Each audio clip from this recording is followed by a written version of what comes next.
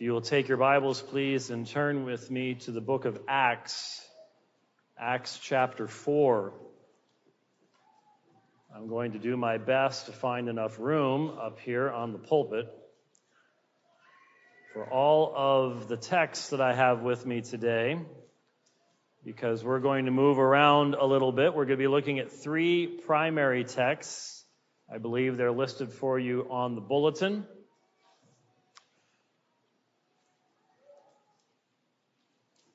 Acts chapter 4.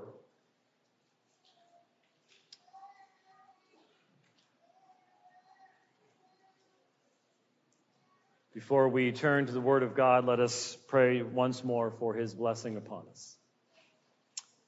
Our gracious Heavenly Father, during this time, we ask that you would help us to focus upon your truth.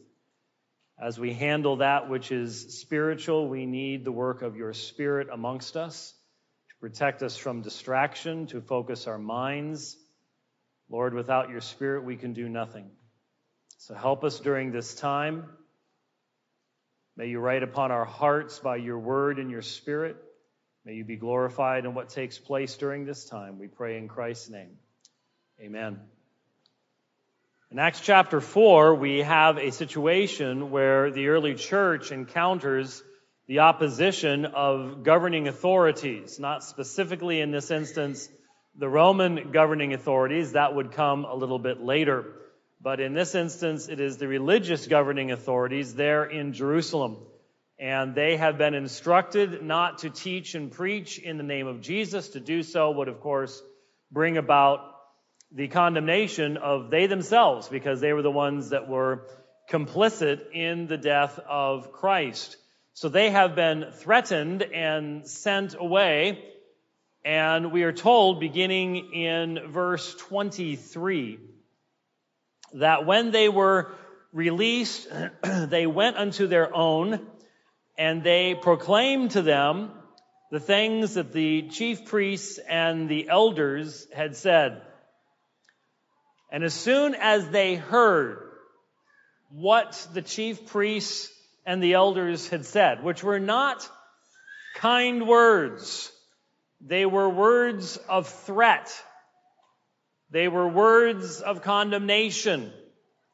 But when they heard what had been said, with one voice, with unity together, with one voice, they raised up their voice toward God and said, Despota.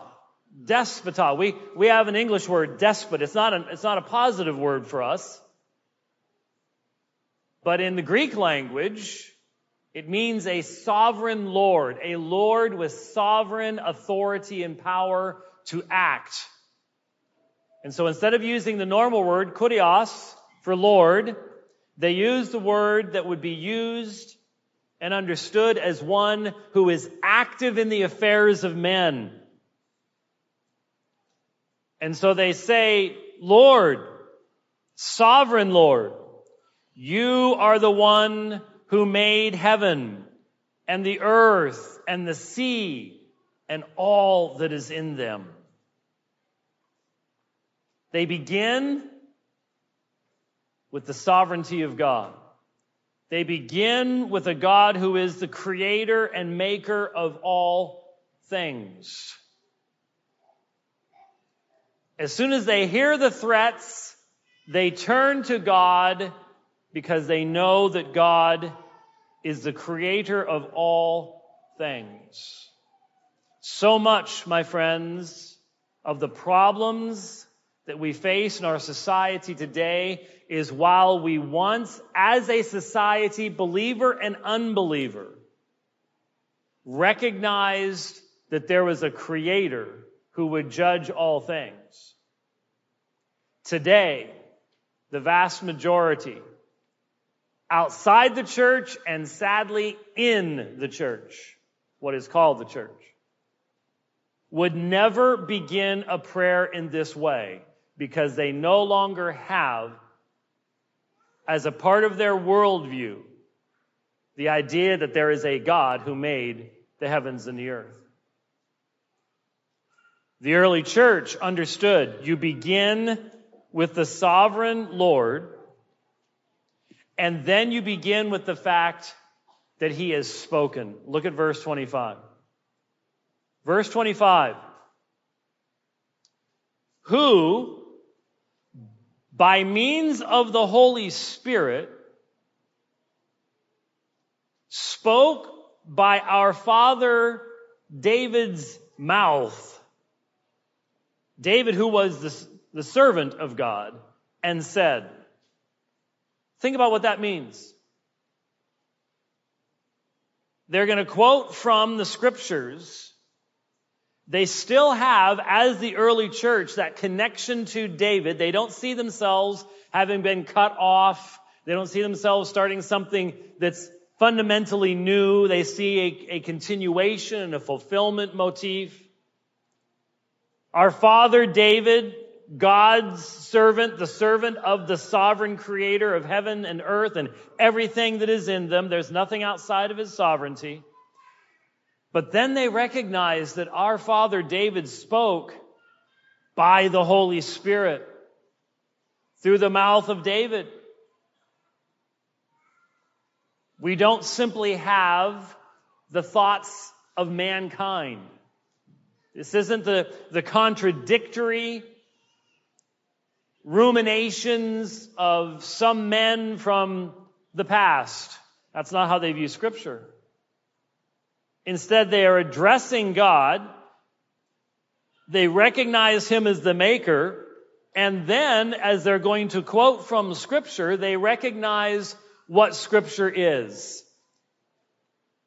And just as Peter said that men spoke from God as they were carried along by the Holy Spirit, the description here is David, our father, spoke, his mouth moved, he was used, but by the means of the Holy Spirit.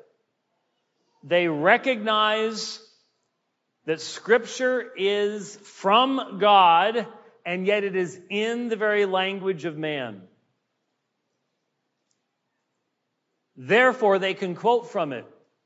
And when they quote from it,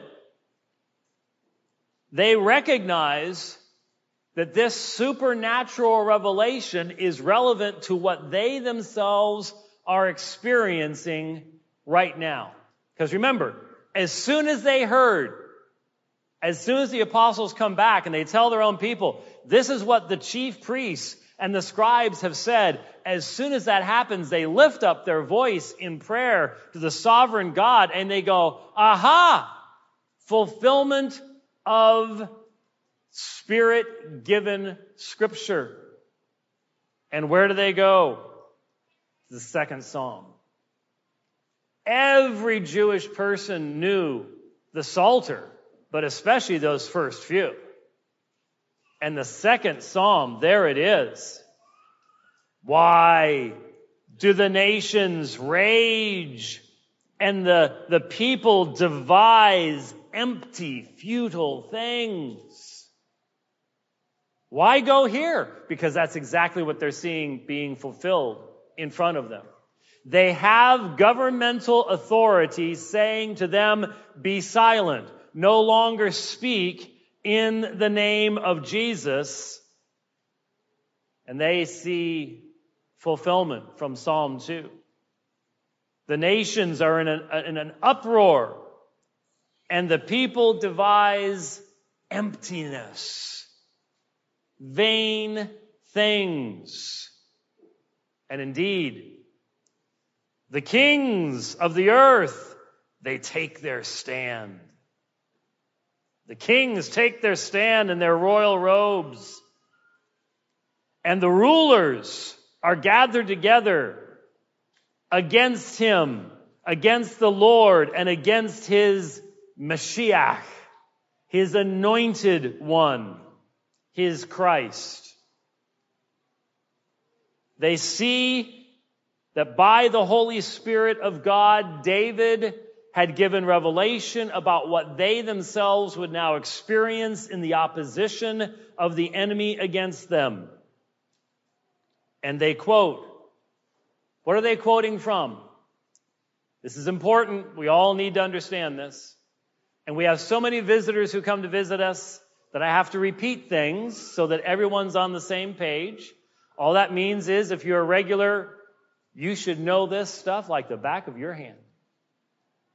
Because one of the reasons you may have seen me walking in here, I brought a lot of Bibles with me. And this one especially, this is the Old Testament. This is called the Greek Septuagint.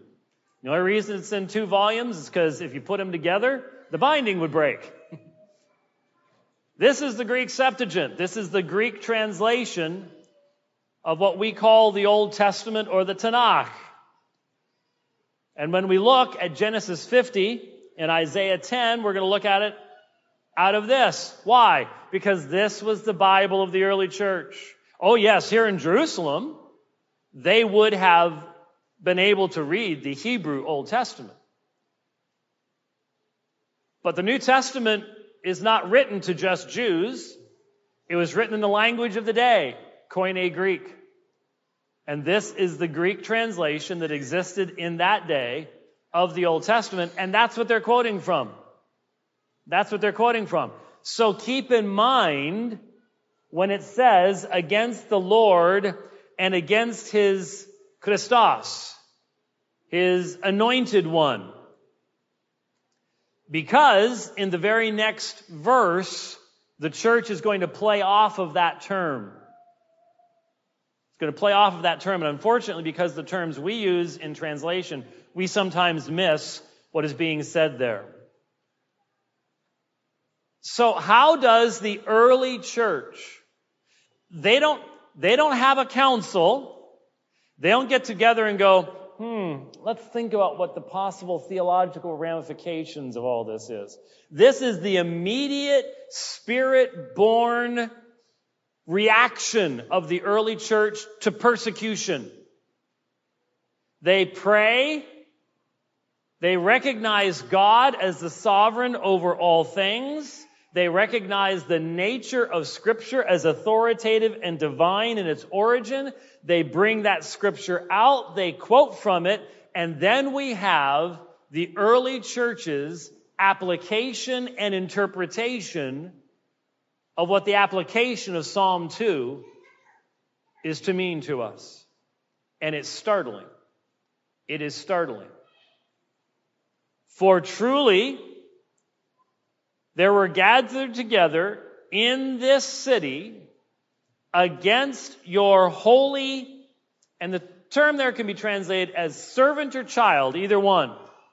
Your holy servant Jesus, whom you christened. It is a term to anoint. Whom you anointed. Here is the very same root, Christos, the Mashiach, the Messiah.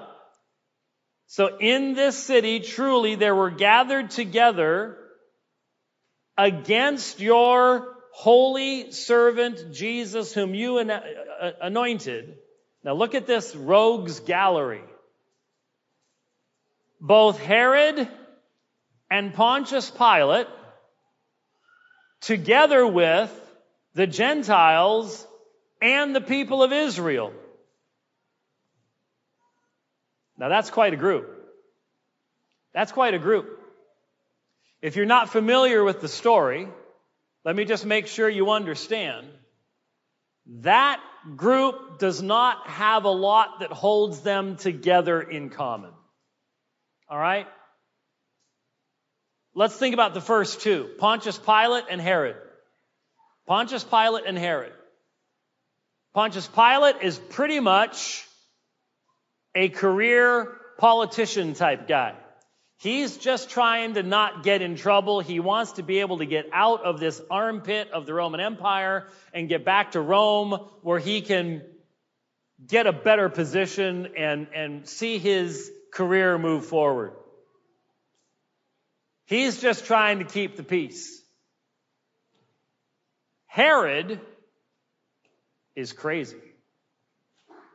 Herod's just, He's not just a couple sheets to the wind. He's not just a couple decks short of couple cards short of a full deck. This man's nuts. So there's not a whole lot that joins them together other than they have political power. Not quite the same nature of political power, but they have political power.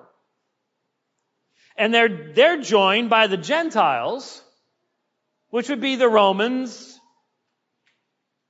soldiers, the military power that was currently keeping Jerusalem from boiling over.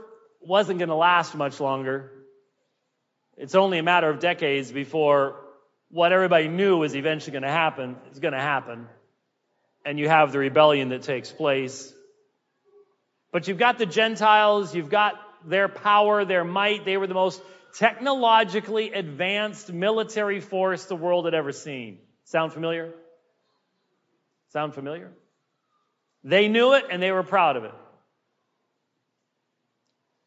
As well as the people of Israel. Now there was a conjunction that is startling. The people of Israel detested being under the boot of Rome. But when it came to coming against the Anointed One, they joined together with Herod and Pontius Pilate and the Romans. The point is, those four groups, individuals and groups, did not have a common bond. They were brought together in an incredibly strange union. And what brought them together? Well, remember, the early church is interpreting Psalm 2. They're seeing the nations rage. They're seeing the peoples devise a empty thing. And so you have verse 28. And I recognize verse 28 is startling. Verse 28 is hard. But we need to hear verse 28. To do whatever your hand and your purpose or will predestined to take place.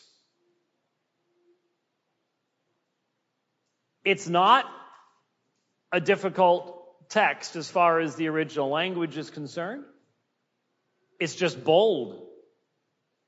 It's not expressed in a way that would allow you a way out. It's straightforward.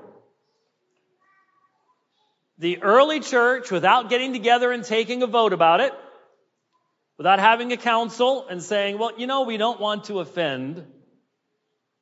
We want to be careful how we say this.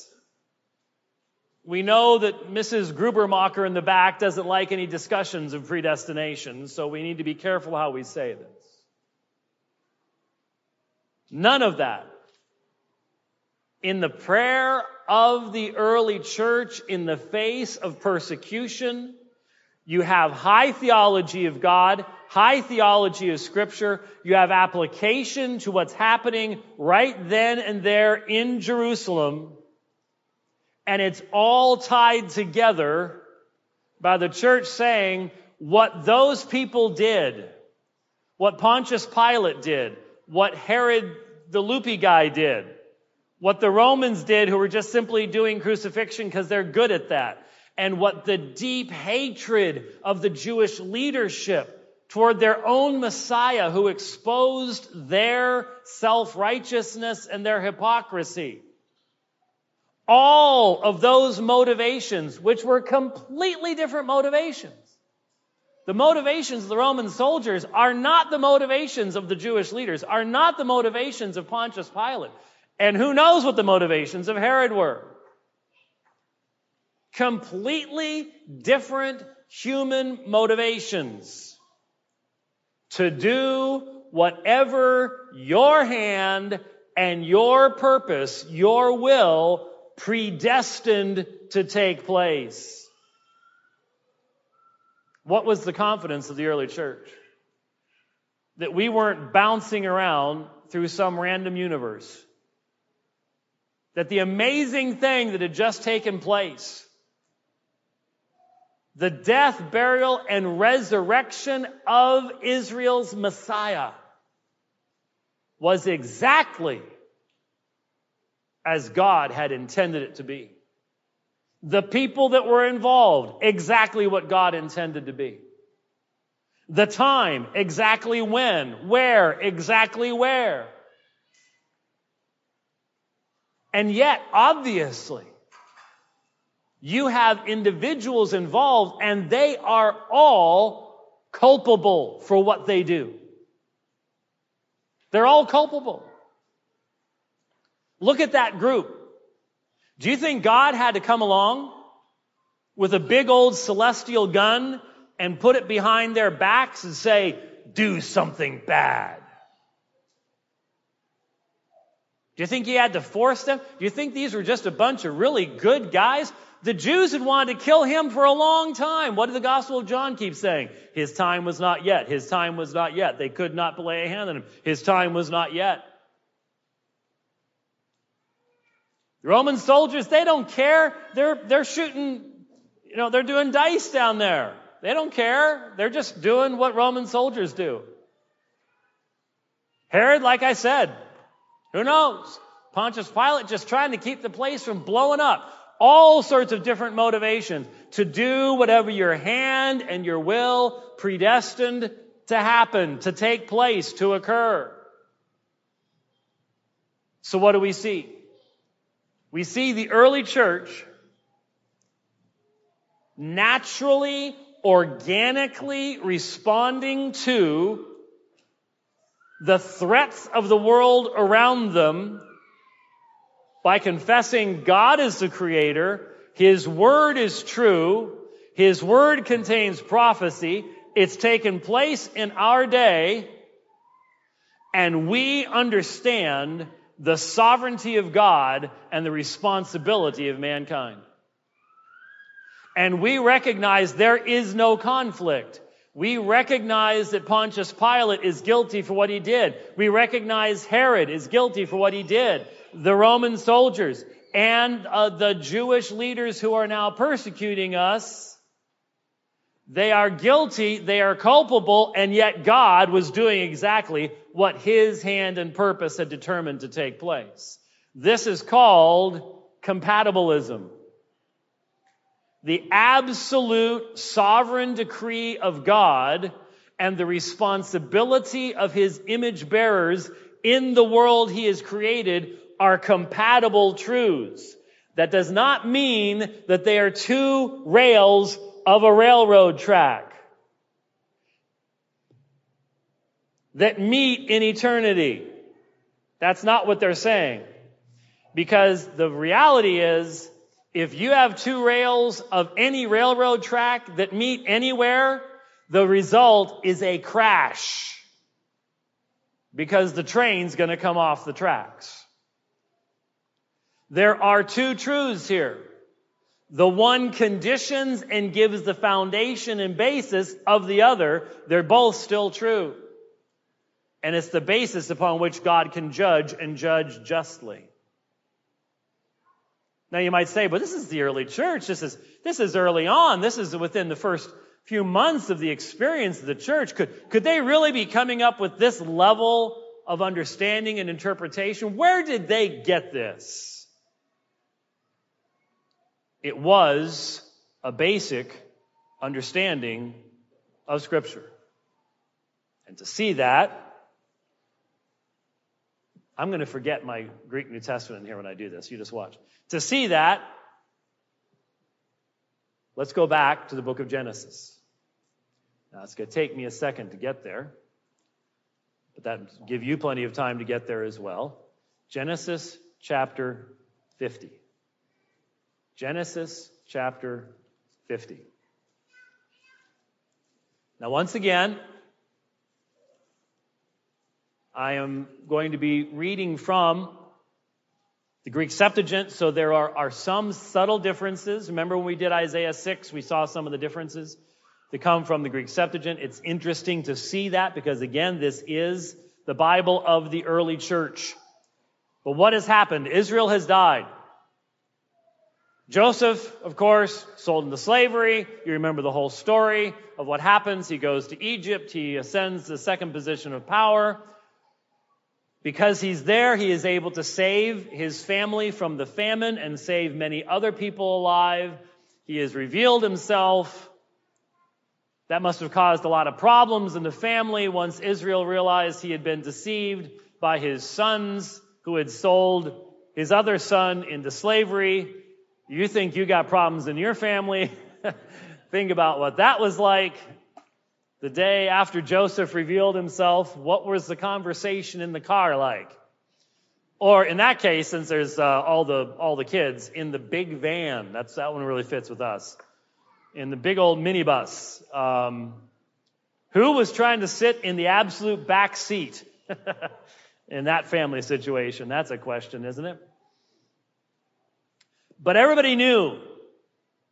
The brothers must have known. Israel's getting old. He's going to die someday. They had to have had conversations. Well, he dies. He dies. And so what happens? Well, verse 15. So Joseph's brothers, seeing that their father had died, are now afraid. They said, what if Joseph should, literally in the Greek Septuagint, is return, it's not return the favor, but render unto us in the way that we rendered unto him, in essence, for all of the evil which we demonstrated and showed unto him. Basically, it's saying, what if Joseph gets us back for what we did to him? And so they sent unto Joseph, saying, your father caused an oath to be sworn before his death, saying, thus you shall say to Joseph, forgive to them the unrighteousness and their sins, because of the evil which they demonstrated. And then what's interesting, and now receive them as your unrighteous, receive their unrighteousness as your servants, in essence, as servants of the God of your father. Not the God of their father, interestingly enough, but the God of your father. And so there is this command from Israel to Joseph to be merciful. It's not recorded for us that he told them these things. It does raise the question, and it's an honest question. Did he really say that? I mean, these are the same brothers that took his coat of many colors, his kuji of many colors, as I like to look at it. I see that somewhere in the Hebrew text. I think it was a kuji of many colors. And dipped it in blood and allowed him to weep and to wail. Man, you want hardness of heart? Can you imagine? Can you imagine what that was like? I cannot. No one broke and said, nah, Dad, that isn't what happened. No, they stayed firm. Maybe they made this up. I don't know. But Joseph weeps while these words are being said to him. And so the brothers approach him and they said in the Greek Septuagint, behold, we are your house servants. Not your servants as in, the important people that, might bear your authority to others and things like that. No. We're the people who'll put your shoes on. We're the people that'll do your laundry. We are your house servants. And Joseph said to them, do not fear, Now, you're familiar with the Hebrew at this point, for am I in God's place? And you could render the Greek Septuagint in that way, or you could just, the most basic translation is, for I belong to God.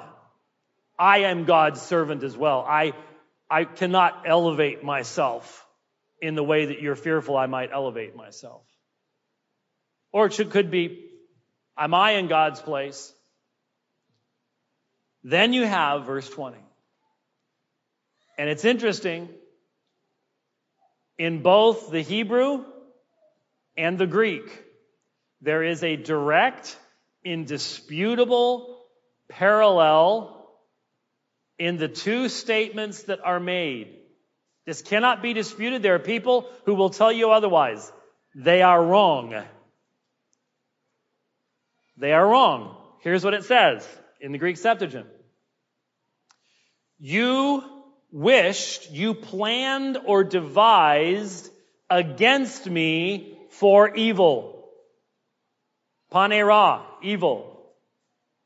But God planned or devised concerning me for good. Now that's the key text. But notice it goes on, so that it might become as it is today, in order that many people might be supported or kept alive. So Joseph has the big view. I don't know when he first got the big view, but it is interesting to me that most of the time that people get the big view, it's because they've suffered enough to be able to get the big view. And he did. Man, a patient man. Think about what he went through. How many of us are already complaining to God the second day of a trial? How long did Joseph endure patiently? It's those who endure for long periods of time who end up with the maturity and the ability to see the big picture. Joseph does. Joseph recognizes, look, we are all alive today because God did it the way he did it. And it's not just our family that's alive. Because God put me where he put me, we have been able to save many, many people, and that was God's intention. That was his purpose. And so we go back to that first section. Joseph does not excuse their sin. He uses the term panera. Panera. He knows that there was evil that has been done. Notice back in verse 17, because of the evil that they showed. Same word. He's not disputing it. Yes, what you did, what you plotted and devised against me, what you intended toward me was evil. He doesn't excuse it. He doesn't say it's not relevant. But God, and then he uses in both Hebrew and Greek the exact same verb as the preceding statement. The author in both languages is saying, you intended, you plotted, you devised, but God intended, plotted, and devised for the good. For the good. Same event. Remember what the event was? Here comes that dreamer. Let's kill him. Reuben says, let's not kill him. Let's cast him in a pit. And that's what they do. They see him coming. Their evil had to be restrained because it was not God's intention that Joseph die then. The reality is they could not have killed him. It was God's purpose that Joseph go to Egypt. It's God's intention. You go, wait a minute. It is evil to sell your brother into slavery. Yes, it is. And God intended that to take place. Why? Because their motivations, eis panera, unto evil. God's motivation, peri emu eis agatha, to the good. Same action, God's intentions holy, man's intentions evil. The early church knew this story. The early church understood what this meant.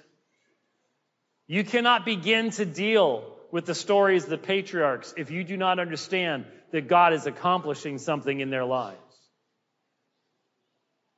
Remember how the servant goes to find a wife for Isaac and everything just works out exactly the way it's supposed to be? God can do that, just as he did it in this situation. But the important thing is motivation of the one, evil, therefore proper judgment. Motivation of the other, good, therefore proper exaltation and glorification. One action. Those brothers were held accountable before God for what they did. But you'll notice, even in that situation, God restrained evil. He kept them from killing Joseph. Don't you think Joseph knew? Of course he did. Of course he did.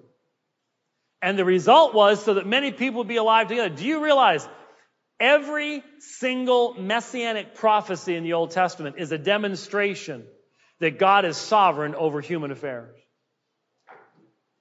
How could there be any prophecies fulfilled if in reality God is just simply, okay, now he just did that, so maybe I could do this over here. Maybe I could, oh man, that guy just died. I was going to use him. Oh man.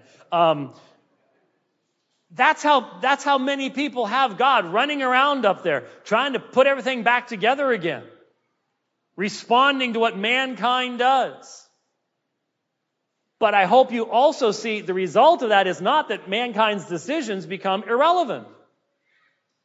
Because Joseph can say to his brothers, I know what you intended.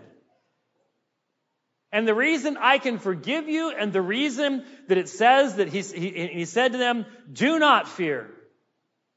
I will support you and your families. And he exhorted them. It's the same term in Greek that's used, the Holy Spirit. He comforted them. The Paraclete. He comforted them, and literally in the Greek it says, and he spoke to their heart.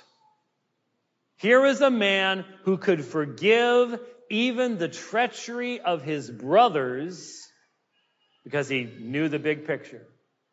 He knew that it was more important what God was about and what God had accomplished and God had done. God's purpose, man's responsibility, compatible, together, in harmony. The early church knew this. The early church understood this.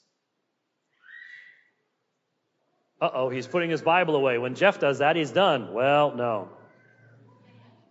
Well, when Jeff does it, you don't know whether he's done or not, actually. It's just that Isaiah is in the other volume. Isaiah chapter 10.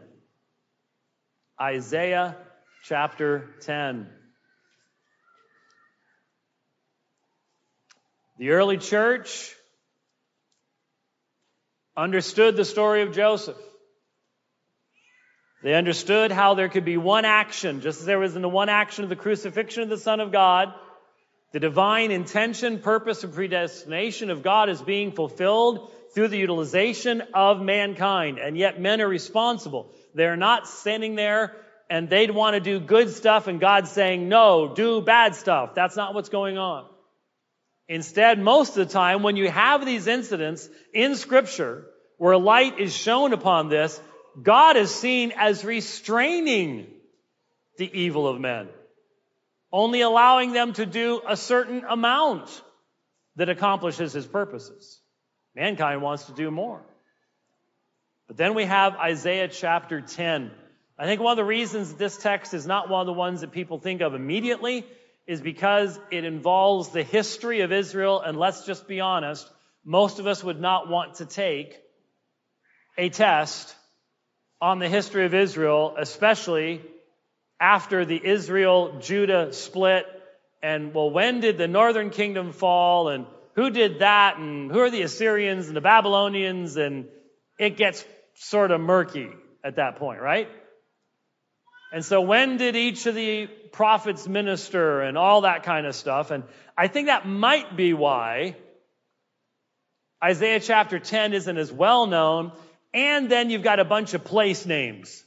You'll notice, for example, in verses 9, you've got is not Calno like Carchemish, or Harmoth like Arpad, or Samaria like Damascus. And we're like, yeah, and Aho like Sierra Vista. What? I don't get it.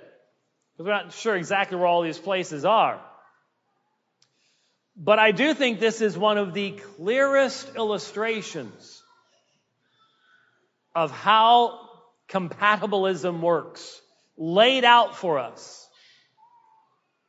Now, I'm not going to read all of Isaiah chapter 10, but beginning in verse 5, woe to Assyria, the rod of my wrath, and in whose hand there is anger.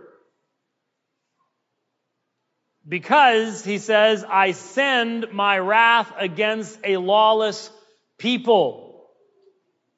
So what he's saying is, I'm the one bringing Assyria against Israel. If you remember Deuteronomy 28, 29, the curses, blessings and curses. And God said, if you break my covenant, the curses are much longer than the blessings. Read it sometime. They're very graphic. And God had been extremely patient. Extremely patient. But the time had come. And so God brings the Assyrians. Now, the Assyrians are pagans. Their religious worship is horrific. They are a warlike people.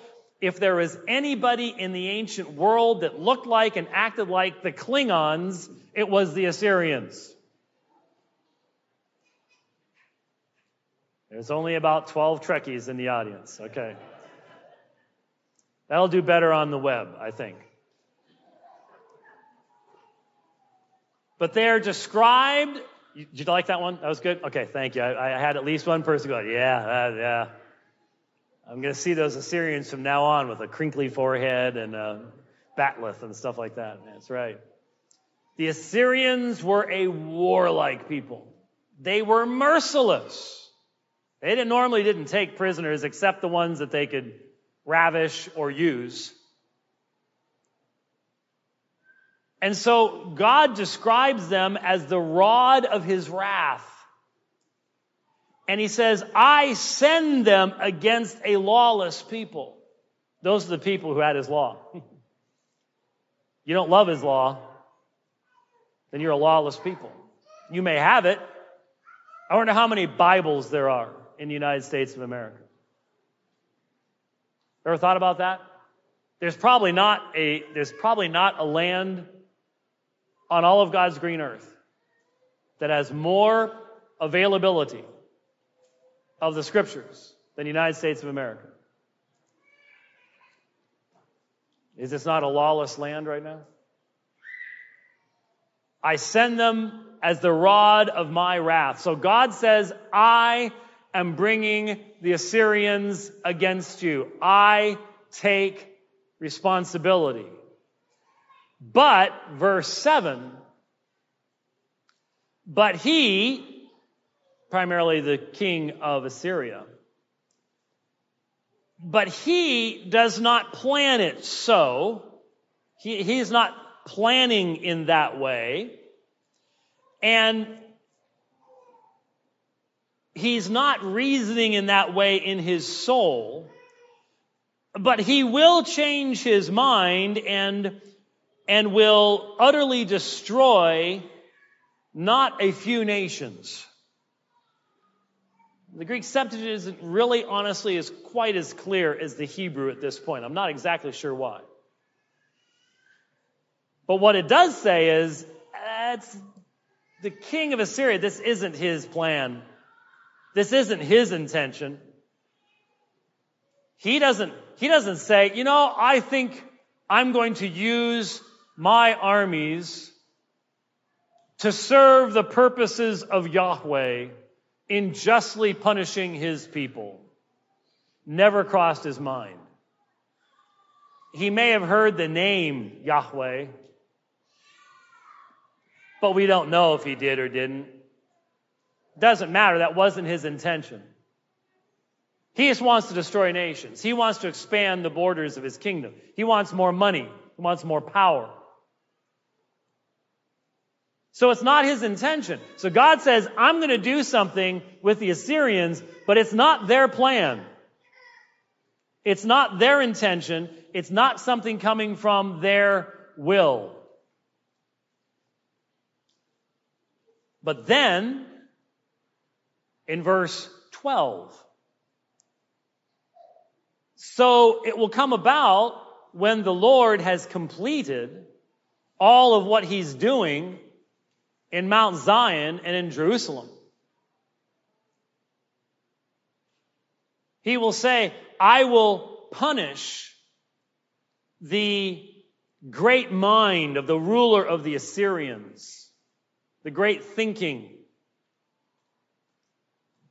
And I will bring down the glory of his eyes, literally. So, here you've got God saying, I'm bringing the Assyrians. I'm going to punish Israel. I'm going to do what I've said I'm going to do. But when they get done, and by the way, what they were doing was trampling people like mud in the streets. Blood flowing everywhere. This wasn't, we're going to bring economic sanctions against you. This was, we're going to tear your guts open type stuff. And when I'm done with all of that, I'm then going to punish the king of the Assyrians. Well, didn't you say you were the one sending them? Yep. And I'm going to punish them. Why are you going to punish them? Well, because of what filled his heart. Because of what filled his heart. For he has said, verse 13, and then you start reading down verses 13 and 14. Me, I. I've done all this. There is no recognition on the part of this man that he is under the sovereign control of any God. He is exalting himself. So he's punished for what? What fills his heart. Joseph's brothers were held accountable for what? For what filled their heart. Pontius Pilate, Herod, the Romans, the Jews, what's their punishment based upon? What fills their heart? God is just. He knows the heart. But none of that changes his sovereign plan. He's accomplishing his divine decree. And so, look at verse 15. Look at verse 15. The axe is not glorified above the one swinging it, is it? And the saw is not exalted above the one. It literally means to pull. So it's one of those saws where you probably had two people and you one on one side, one on the other. You'd be cutting large logs and type that. So you pull a saw across something. That's how you cut through it. And the question is asked, an axe and a saw can accomplish something. They're important, vitally important tools.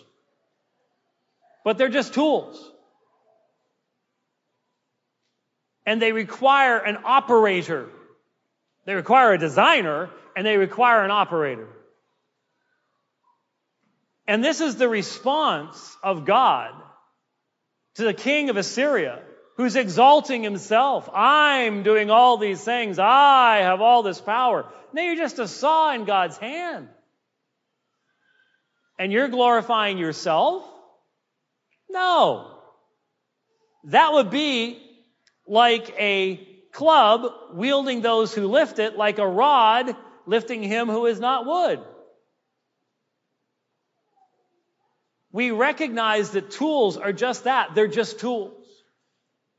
There is one who is using those tools.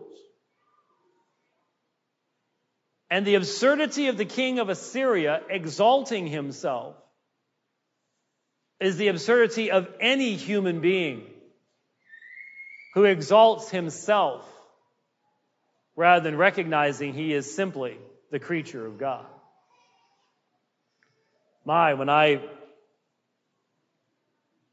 When you hear people today, well, we're not hearing it right now because there's not much going on, but remember back before February of 2020, when things were somewhat normal?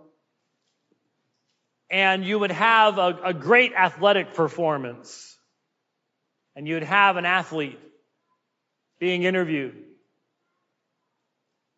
And you could just tell there were some who recognized that their great skills came from someplace else and they could be taken away like that. They're the rarity.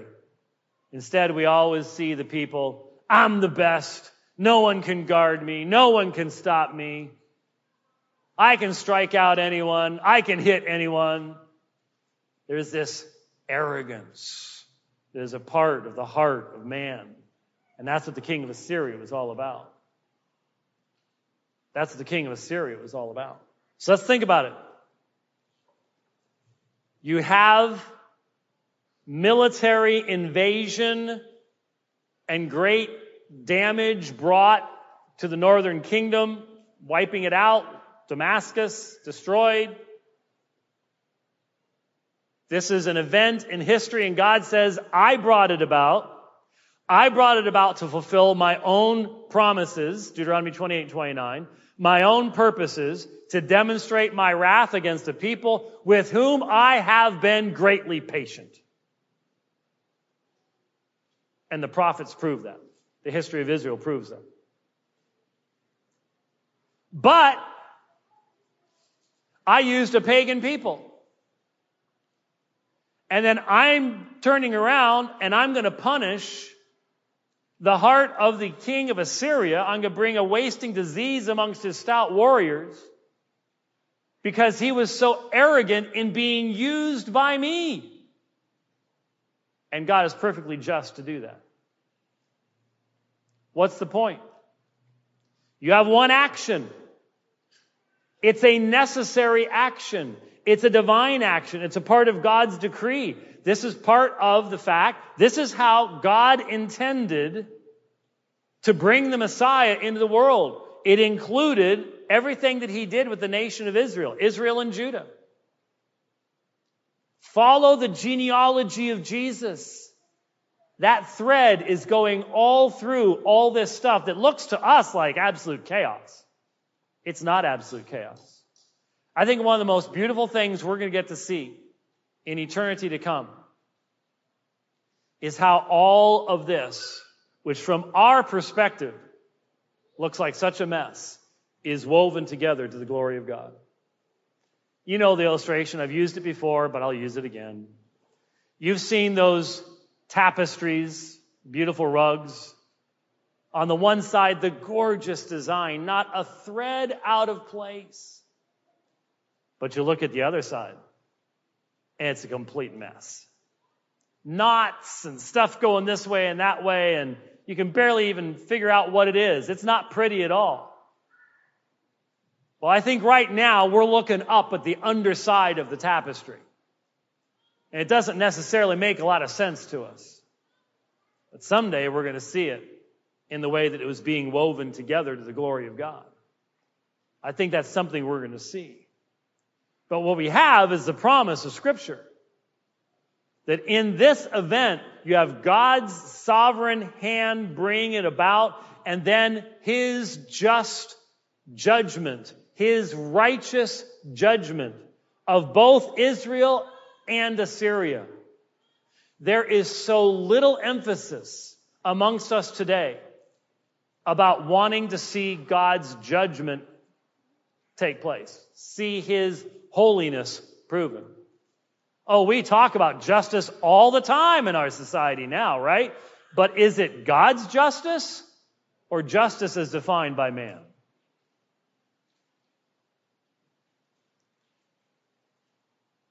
So think with me. Come back with me to Acts chapter 4. And think with me. Why does the church so quickly and so immediately, upon hearing the opposition coming against the church, give us this beautiful example? Look to God, the creator of all things. Look to God, the one who made the heaven and the earth. Recognize that without that foundation, you have nothing. There is no answers to be found in Darwin's universe. Richard Dawkins has nothing to give to you but hopelessness.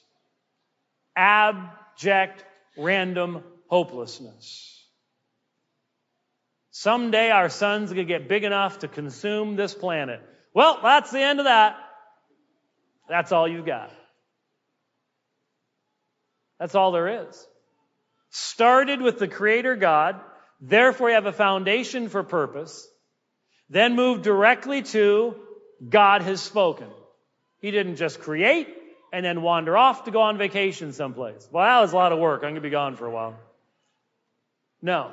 He spoke by the Spirit, gave us Scripture. That Scripture speaks prophetically about the days of the Messiah.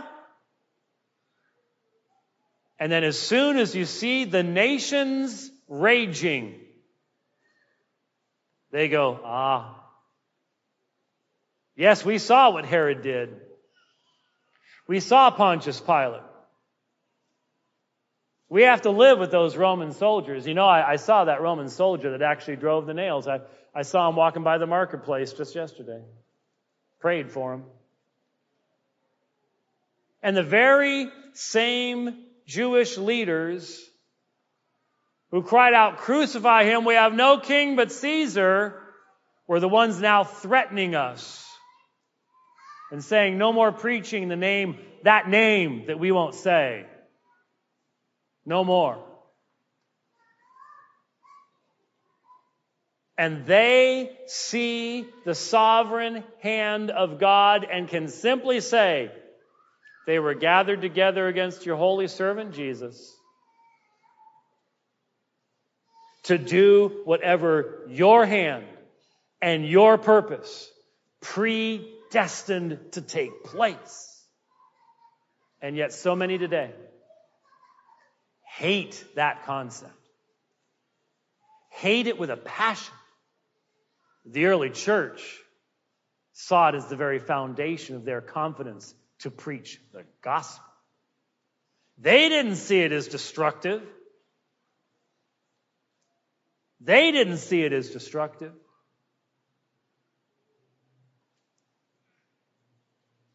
That's why they could come to the conclusion that they did. That's why they came to the conclusion that they did. And that's why they boldly did what was right before God.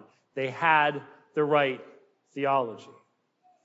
They understood compatibilism. They understood God is sovereign. His decree will take place. What He has predestined will happen.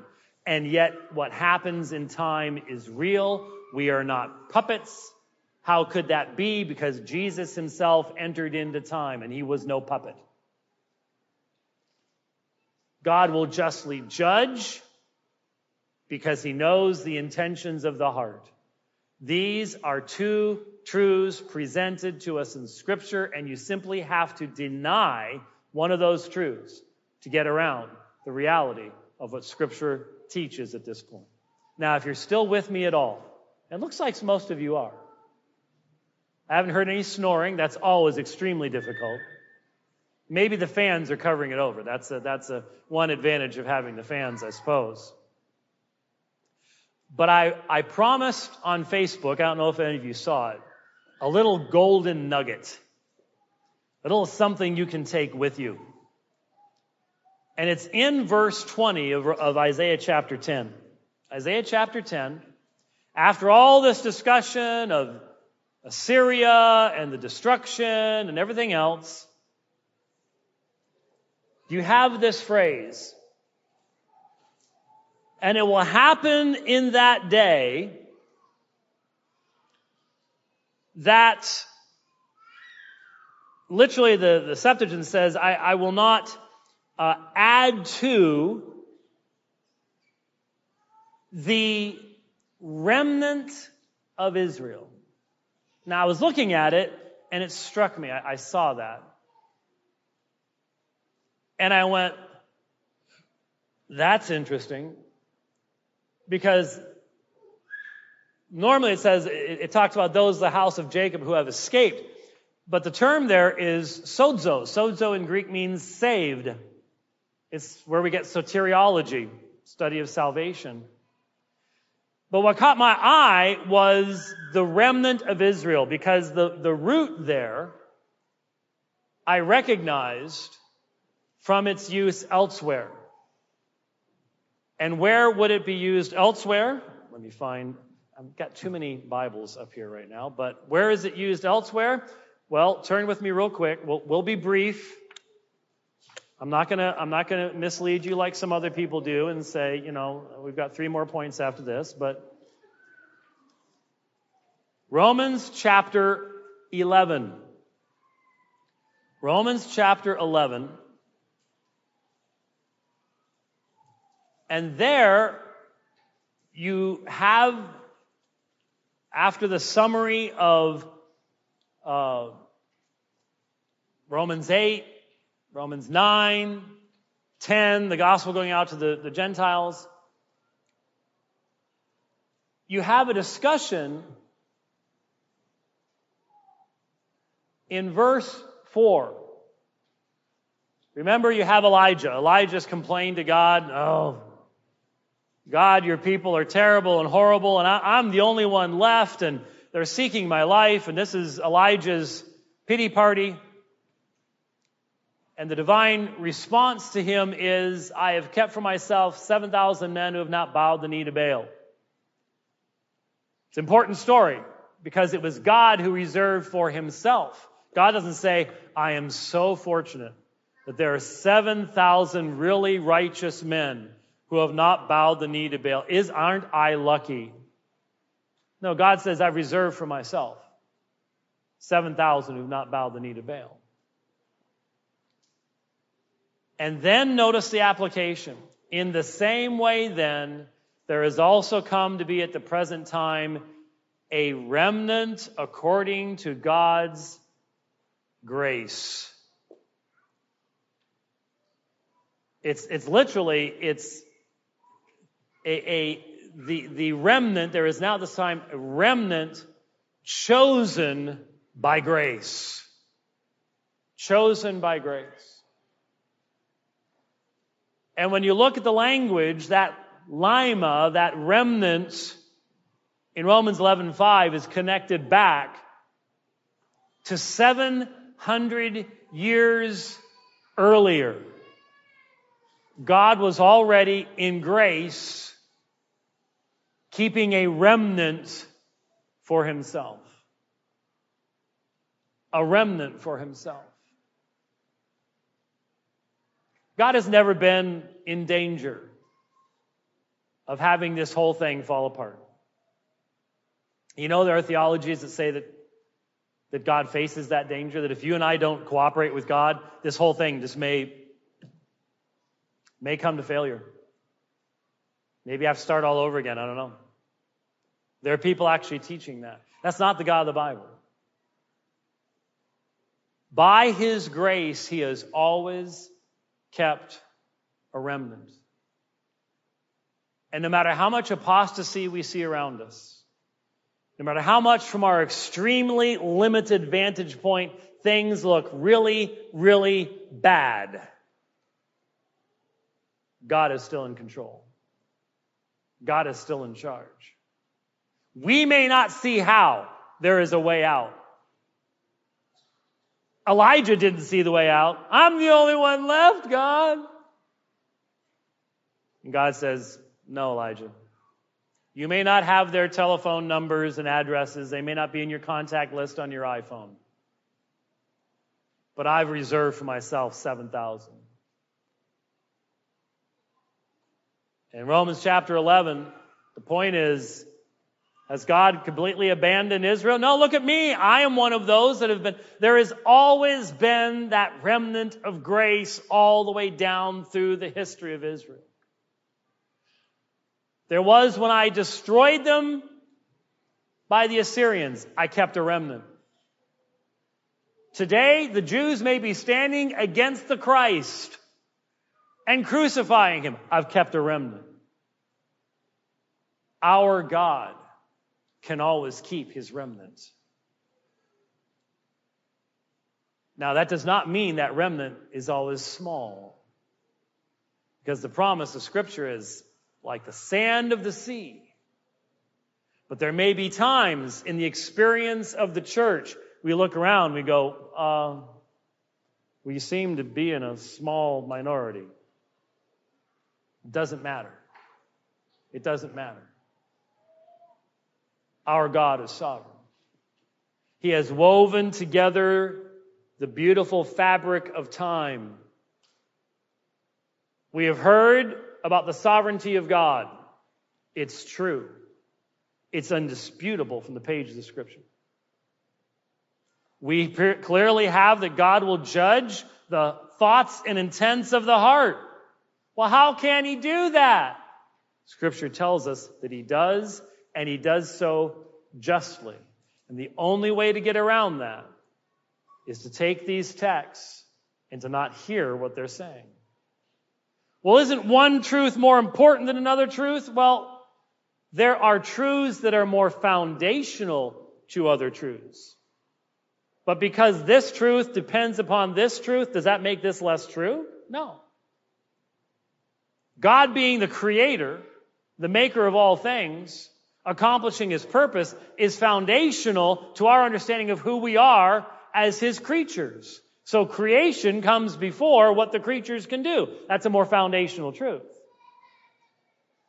In the same way, the fact that God is accomplishing his purpose, foundational truth. It doesn't make it any less true that when God judges Herod, when God judges Pontius Pilate, he does so justly, properly. They will even have to confess, yes, you kept me from doing even more evil than I did. You restrained me. If you take from God that right and that power to set up your idol of free will, you no longer have the Yahweh of Scripture. Whatever you've got, I don't know what you want to name him, just don't call him the God of Scripture. You must allow these truths to stand together to honor the entirety of what Scripture teaches.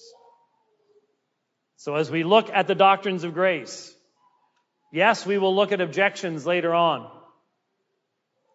But one of the first things that people will say is, you think we're a bunch of robots, puppets on a string, right? Can you look at any one of these texts and really come to the conclusion that Joseph's brothers and Joseph himself were just puppets on a string? Think about the depth of the character of God that was revealed to Joseph by what he experienced and what he went through. Think about what we can learn from looking at that.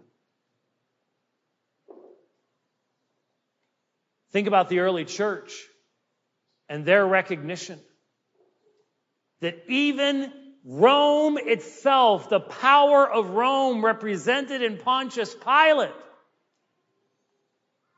under the firm control of God. under the firm control of God. But think about what happened to Jesus. Yes, it was his intention. He gave himself. Think of all the fulfilled prophecies. God is sovereignly in control. That's how that church could go out into that hostile world and proclaim Jesus Christ as Lord.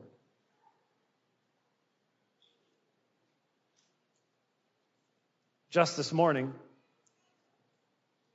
across the border, in the Soviet Socialist Republic of California,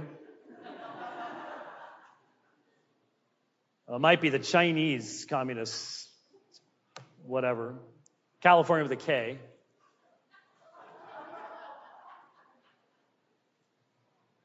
You haven't been over there for a while, have you? A church announced earlier in the week, we ain't closing. We're meeting, we're singing, we're worshiping, and we're going to do it to the honor of Christ, no matter what the governor says. This was a church that had, back in March, suspended meeting. Because at the time, as you remember, millions are going to be dying. It's the zombie apocalypse. They're going to be here. The walkers are going to be roaming the streets if we don't close. Some of you are laughing, but they were saying millions were going to die within a matter of weeks. Remember that? I know, they keep changing the narrative. The goalpost moves every few hours. But they've come to the conclusion that wasn't the right thing to do. Now, they have about 8 times the number that we have meeting. So that makes a big splash. And so I woke up this morning to the information that they had been informed that if they were to gather, the government was going to turn their power off. Now, in California right now, that's sort of like, okay, it's going to be dark, but it doesn't mean it's going to be 110 degrees in 13 seconds. That's where we are. I don't know if any of you got to see the service. The power did not go off. It's a powerful sermon that was preached. A very powerful sermon. I'm thankful that happened. I'm also thankful that we do not meet in California or the city of Tempe. Because the reality is, folks, we could be facing the exact same thing. We have to have a very firm foundation for believing that what we're doing is right in God's sight. And I believe that the very foundation in understanding, we begin by recognizing God as our Creator. Because you see, the early church also understood God as the creator of Pontius Pilate and Herod and the Roman Empire and the Jewish people. He has a purpose. And if he calls us to do what's right in his sight, then we do it. And we do it to his honor and his glory. I don't know what God's decree is. I know what his revealed will is. That's found for us in Scripture. But he has a secret will, a decretive will. His will says, you shall not kill. But his decree was, Jesus should die. So sometimes we struggle to put those two together. God is bigger than we are. And his word tells us those things will fit together, and they will fit together to his honor and glory. And we can have absolute confidence in that. So when we go out and proclaim Jesus Christ as Lord, we are not proclaiming something to people that is a self-help methodology. We are telling them, he made you. He will judge you. And his gospel is a command to you. Do we have a foundation for that? We do. In the doctrines of grace. God's grace does not make him weak. Grace is all powerful. Grace is the means by which he accomplishes his intentions and his purposes. And it's by that grace that we are gathered here this evening. Let's pray together. Our gracious Heavenly Father, we thank you for your word. We thank you for its testimony. We thank you for its consistency and its beauty. Father, as we have considered these challenging and difficult things, we would ask that you would help us to recognize your awesome majesty and our creatureliness. May we, with the early church, recognize that you are the creator, the sustainer, the maker of all things, and that your word is your speaking, and therefore we are to trust what you reveal about yourself. As we've looked to your word this day, strengthen us, make us better servants of yours. As we go forth this week and proclaim the lordship of Christ, bless that proclamation and drawing your people unto yourself. Help us to remember, Father, that in all things, you indeed are bringing about your own glory. Make us to be strong. Make us to be firm. We pray in Christ's name. Amen.